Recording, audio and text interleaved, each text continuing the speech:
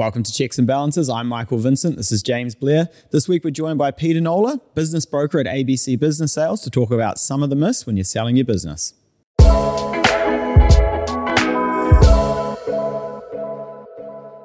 Peter, welcome. Debut on Checks and Balances.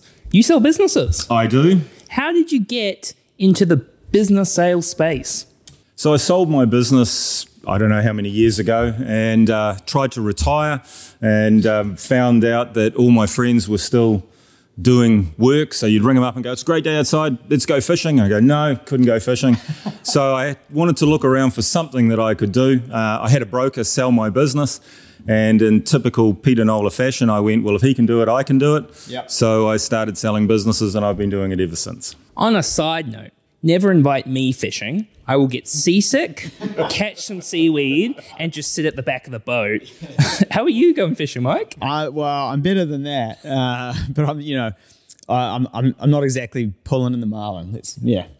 Oh, you'd actually fit in quite well in that case. So you still get time to go fishing between selling businesses? Oh, no, flat out selling businesses. Yep. Never get time to go fishing at all. Is my boss watching us? Yeah. So today we've got 5 myths around selling your business. So Mike and I have gone and found 5 myths, which we thought we'd ask Peter, have a bit of a conversation back and forwards. From a financial planning perspective, we talk to business owners all the time, and they kind of keep doing the business and go, hey, whenever I'm ready to sell it, it'll be there to sale. I don't need to do anything. And it's a lot more complicated than So, Mike, you've got the first myth to kick us off. Yeah, I think, for a lot of our clients and a lot of people who are in business, you build this thing, you grow it, it's your baby, it's your golden goose, and they think, I'll sell this in no time. I'll put this on the market, I have buyers, coming through the front door, it's going to sell really quickly. Peter, is that a myth? Yes, it is. Business sales takes time. It's not like selling a house. So if you list a house, buyers will come through and they'll go, great kitchen, great view, I'll have it. And away you go. But businesses aren't like that. There's a lot more things going on. You've got to find a buyer who wants to do what the business does for a start. You've got to be able to fund it. They've got to be able to afford it. So typically we would allow somewhere between 4 and 6 months to find a buyer, go through the negotiation process, go through due diligence, transfer any contracts, etc. So generally speaking, you want a budget around 4 to 6 months to sell your business. I don't know if I'm going to jump to another myth, but I'm going to ask a question anyway. The valuation piece in terms of what, it's my baby, I've given all my time, it's worth XXX versus what it's actually worth. How often do you run into a problem there where there's that emotional connection which doesn't correlate to value? Sure. Look, pretty much all the time. Yeah. So you've got 3 parties to the valuation. You've got a seller's accountant giving an opinion of value. You've got me giving an opinion of value, and you've got a buyer's accountant giving an opinion of value. Yeah. Generally, I'm in the middle of the two. So you'll find the seller's accountant's way up there, the buyer's accountant's is way down there. So we use pretty much established formulas and metrics based on sales stats to arrive at a value. And once you explain that to sellers, they understand. They're not always happy, but they understand how the value arises. Nice. Okay, I've got the second myth for you. Maybe it's a myth, maybe it's not. We're about to find out. So sometimes I'm talking to business owners and they go, foreign buyers. We want a foreign buyer because they will overpay. Is that correct? No.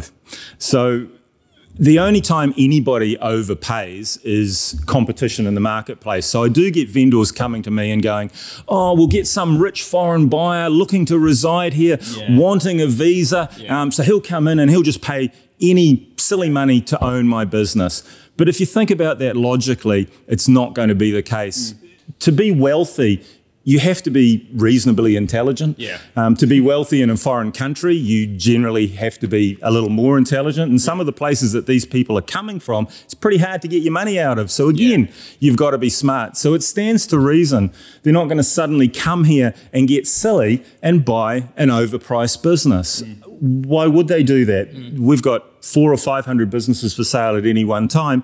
So why buy an overpriced one when you can buy a good value one? It just doesn't happen. On that point as well, how often do you have an overseas buyer who's like, yep, this all looks good, I'm ready to go, and then they struggle getting the money into New Zealand? So that does happen, of course. And that's where you need a good finance broker, a good finance person to help them do that. Sometimes they need bridging finance or whatever, but sure, that certainly happens. Nobody comes to mind. Yeah. Yeah, it's the, we may as well carry on and with that sort of theme then, because I feel like a lot of the time people are sort of thinking, buyers financing isn't my problem. Is that something you hear often? Is that a bit of a myth in the industry, or? Buyers financing is definitely a seller's problem. Yeah. So if you think about the process when you are looking for finance, and you guys know this better than anybody. So a buyer comes along, he wants to buy a business, your business. Yeah. He's going to go to the bank or the lending institution. They're going to go, what are your assets and what are your expenses and how are you going to repay it? Yeah. So the accounts that the company that you're buying, the business that you're buying has, is what the bank is going to base your ability to repay on. Yeah. So it's very important that when you're selling a business, you get the best set of accounts you can possibly get, because that will dictate whether or not the poor old buyer can actually afford to borrow the money and buy your business. Yeah, and we hear it a bit on the real estate side of things, and I know you hear it a bit as well. The old buyers are liars. And it is funny, right? When we get people who come to us from real estate agents, they tell the estate agent, this grand story like money's not. Don't worry about money's not a problem. Is that do you see a similar thing? Does that impact deals? Do things fall over because of that, or? Yeah, it does. Yeah. It does. So when a buyer says to me, financing's not a problem, I start to worry because clearly they don't know what they're doing. If a buyer can't demonstrate how much money he's got, how much money he needs to borrow, where the money's coming from, and how he's going to borrow that money, then he's probably not a buyer that you really want to deal with. He's going to be more trouble than what he's worth. Yeah, that bag of cash that shows up. Yeah. Well, many years ago, before AML rules came into account, I did sell a little lunch bar for a bag of cash. So the guy literally walked into the office and he said, "I'm ready to settle," and he had $35,000 in a supermarket bag, and he said, "Count it out." And we got the sales manager in, and we counted out $35,000 and gave it to the vendor, and everybody was happy. Yeah, well, everyone probably was happy. Yeah. Yep, but obviously before AML, anti for good reasons, laundering legislation rules. Yeah. That's funny. How about when it comes to same industry buyers pay more because they want my customers, my skills, my products, where there's that sort of synergy, horizontal integration sort of pace. Yeah. Is that true? No, not really. Again, we do get a lot of companies buying other companies for those very reasons, and it's very attractive to grow by acquisition. I can spot that company over there. They've got good agencies, good customers, so we'll absorb them, but they don't overpay. The logic of that is, if there was one buyer in the market, then you're saying he would overpay to buy a business just because he wants it. And that doesn't make any sense. The only time you get people overpaying is FOMO, fear of missing out. So you need a really good broker. That'd be me, by the way. So you need a really good broker, and they need to create competition in the marketplace. And that competition then drives the price. So yes, the competitor's great, but they tend not to overpay. People talk about earnouts and they talk about vendor financing, and that works well. And you can argue sometimes they do overpay when they use vendor finance. But if you think about vendor finance, I'm buying your business with your money. So why wouldn't I overpay? No, absolutely. And I think that's a really cool sort of point you touched on there about creating competition, and that sort of role as the broker, trying to get the best price for the vendor. Because I think a lot of the time as brokers, people sort of look and go, well, what is the value that you're actually adding? Surely, especially from the mortgage broking perspective, they're like, well, surely you just get me the lowest rates. I'm like, my job is to get you the money. Like, the rates are second to everything at the moment. Yeah, and that's very true too, because some people, it doesn't matter what the rates are, they just need the funding and they're away. And those are possibly the smarter buyers. 1 or 2% over a few years to buy a business making a few $100,000 a year, it isn't that important. But when you're selling a business, you're selling someone's as you say, pride and joy. They've put their blood, sweat and tears into over a long time. And they do deserve to cash out for top dollar. And that's where a good broker comes along. I mean, my job is to get the best deal I can for a vendor. Yeah. It's as simple as that. And then, okay, so then if we go to one of the other myths, or what would you say to someone who's sort of saying, I can go into the market and sell my business without help, and of course I'll get the same price. The market is what the market is. Yeah, that's a good Kiwi number 8 wire kind of thing, isn't it? Yeah, I can do everything better than any other bugger, and why should I pay him? I mean, look, the reality is a business owner could probably sell his business. That's not in dispute, but he needs to still be able to run his business while he's selling going through the sales process. Yeah. He needs to keep the business performing well. If you go to market in March and you find a buyer in August, if your business has tailed off in that period, you've lost money because the business isn't performing well. Yeah. What about confidentiality? If you ring me up and go, I want to sell my business, I know who you are, what you are, where you are. But if you deal with a broker, we can handle confidentiality. We can protect the business.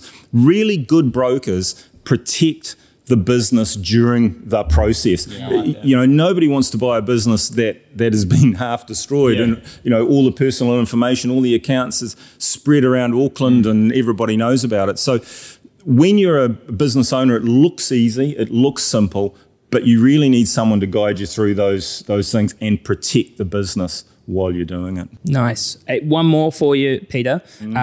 It's worth more because of the cash I take. Is that a myth?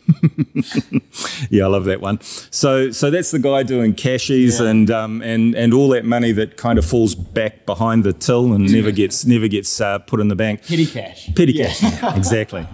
So 15 grand of petty cash. Yeah. So look, if you're lying to the tax man and stealing money from your business, a buyer is going to think you're lying and trying to steal from them. Yeah. And it doesn't create trust, and it doesn't help the value of your business at the end of the day. I mean, you can only steal the money once. You can't steal it twice, which is effectively what you want to do. Yeah. But you have to wonder why you do it. Basic businesses are valued as a multiple of profit. So it might be 2 or 3 times the profit in the business. Now, if it's 2 times, every dollar of profit is $2 of price. Yeah. So you're stealing that dollar, you're losing $2 on the price. Great, you save 28 cents in tax, but it cost you $2 on the price of the business. Yeah. Now, the business value when you sell it, that's tax-free. No capital gains tax, no nothing, take the money, thanks very much. So you're losing $2 to save 28 cents. Yeah. Why would you do that? It's funny, that avoiding the tax or, hiding from the tax man a little bit, it only ever bites people in the long term. I get the same thing when people come for a mortgage. And they're like, I've run every expense possible through this business. There's no profit. I'm like, the bank's going to look at this and, I can add some stuff back. But mate, either you pay a little bit more tax and you get a mortgage, or you keep going the way you are and, I don't know, you figure out the housing thing later. And that's what business owners forget. Yeah. That went back to your earlier question. Your accounts are important. Yeah. So if you've got a set of accounts, because you're stealing all this cash, showing you're making no money, how's the buyer going to buy the business even if he wants to? Yeah. You can't fund it. So that becomes the bit that bites them, and they don't really think of that. So no, you should run your business absolutely as profitably as you can for a year to 18 months prior to going to market, and you'll get full value for that profit. That's an interesting one as well in terms of time frame. If you're kind of doing it a way that maybe needs to change, 12 to 18 months isn't that long of a period of time. No, not at all. Well, not if you're getting 2 or 3 times the value of that dollar back in purchase price. It actually makes good sense. Yeah. I've really enjoyed this, Peter. These have been absolutely banging myths. Now, for those who are thinking maybe about buying a business or selling a business and go, this was really good, how can I find more stuff like this? Peter Nola has a much more successful YouTube channel than us. Peter, what's the name of the channel? It's my name. So just go to YouTube, search Peter Nola, and you'll find all the information there. So lots of really good videos giving you tips and tricks on both sides of the transaction. Thank you very much for joining us this week. Peter, thank you for joining us. Pleasure. One final myth. You don't need to give a review on Apple or Spotify for this podcast. 100% not true. So make sure to give us a review. Make sure to subscribe. We'll see you next week. Cheers.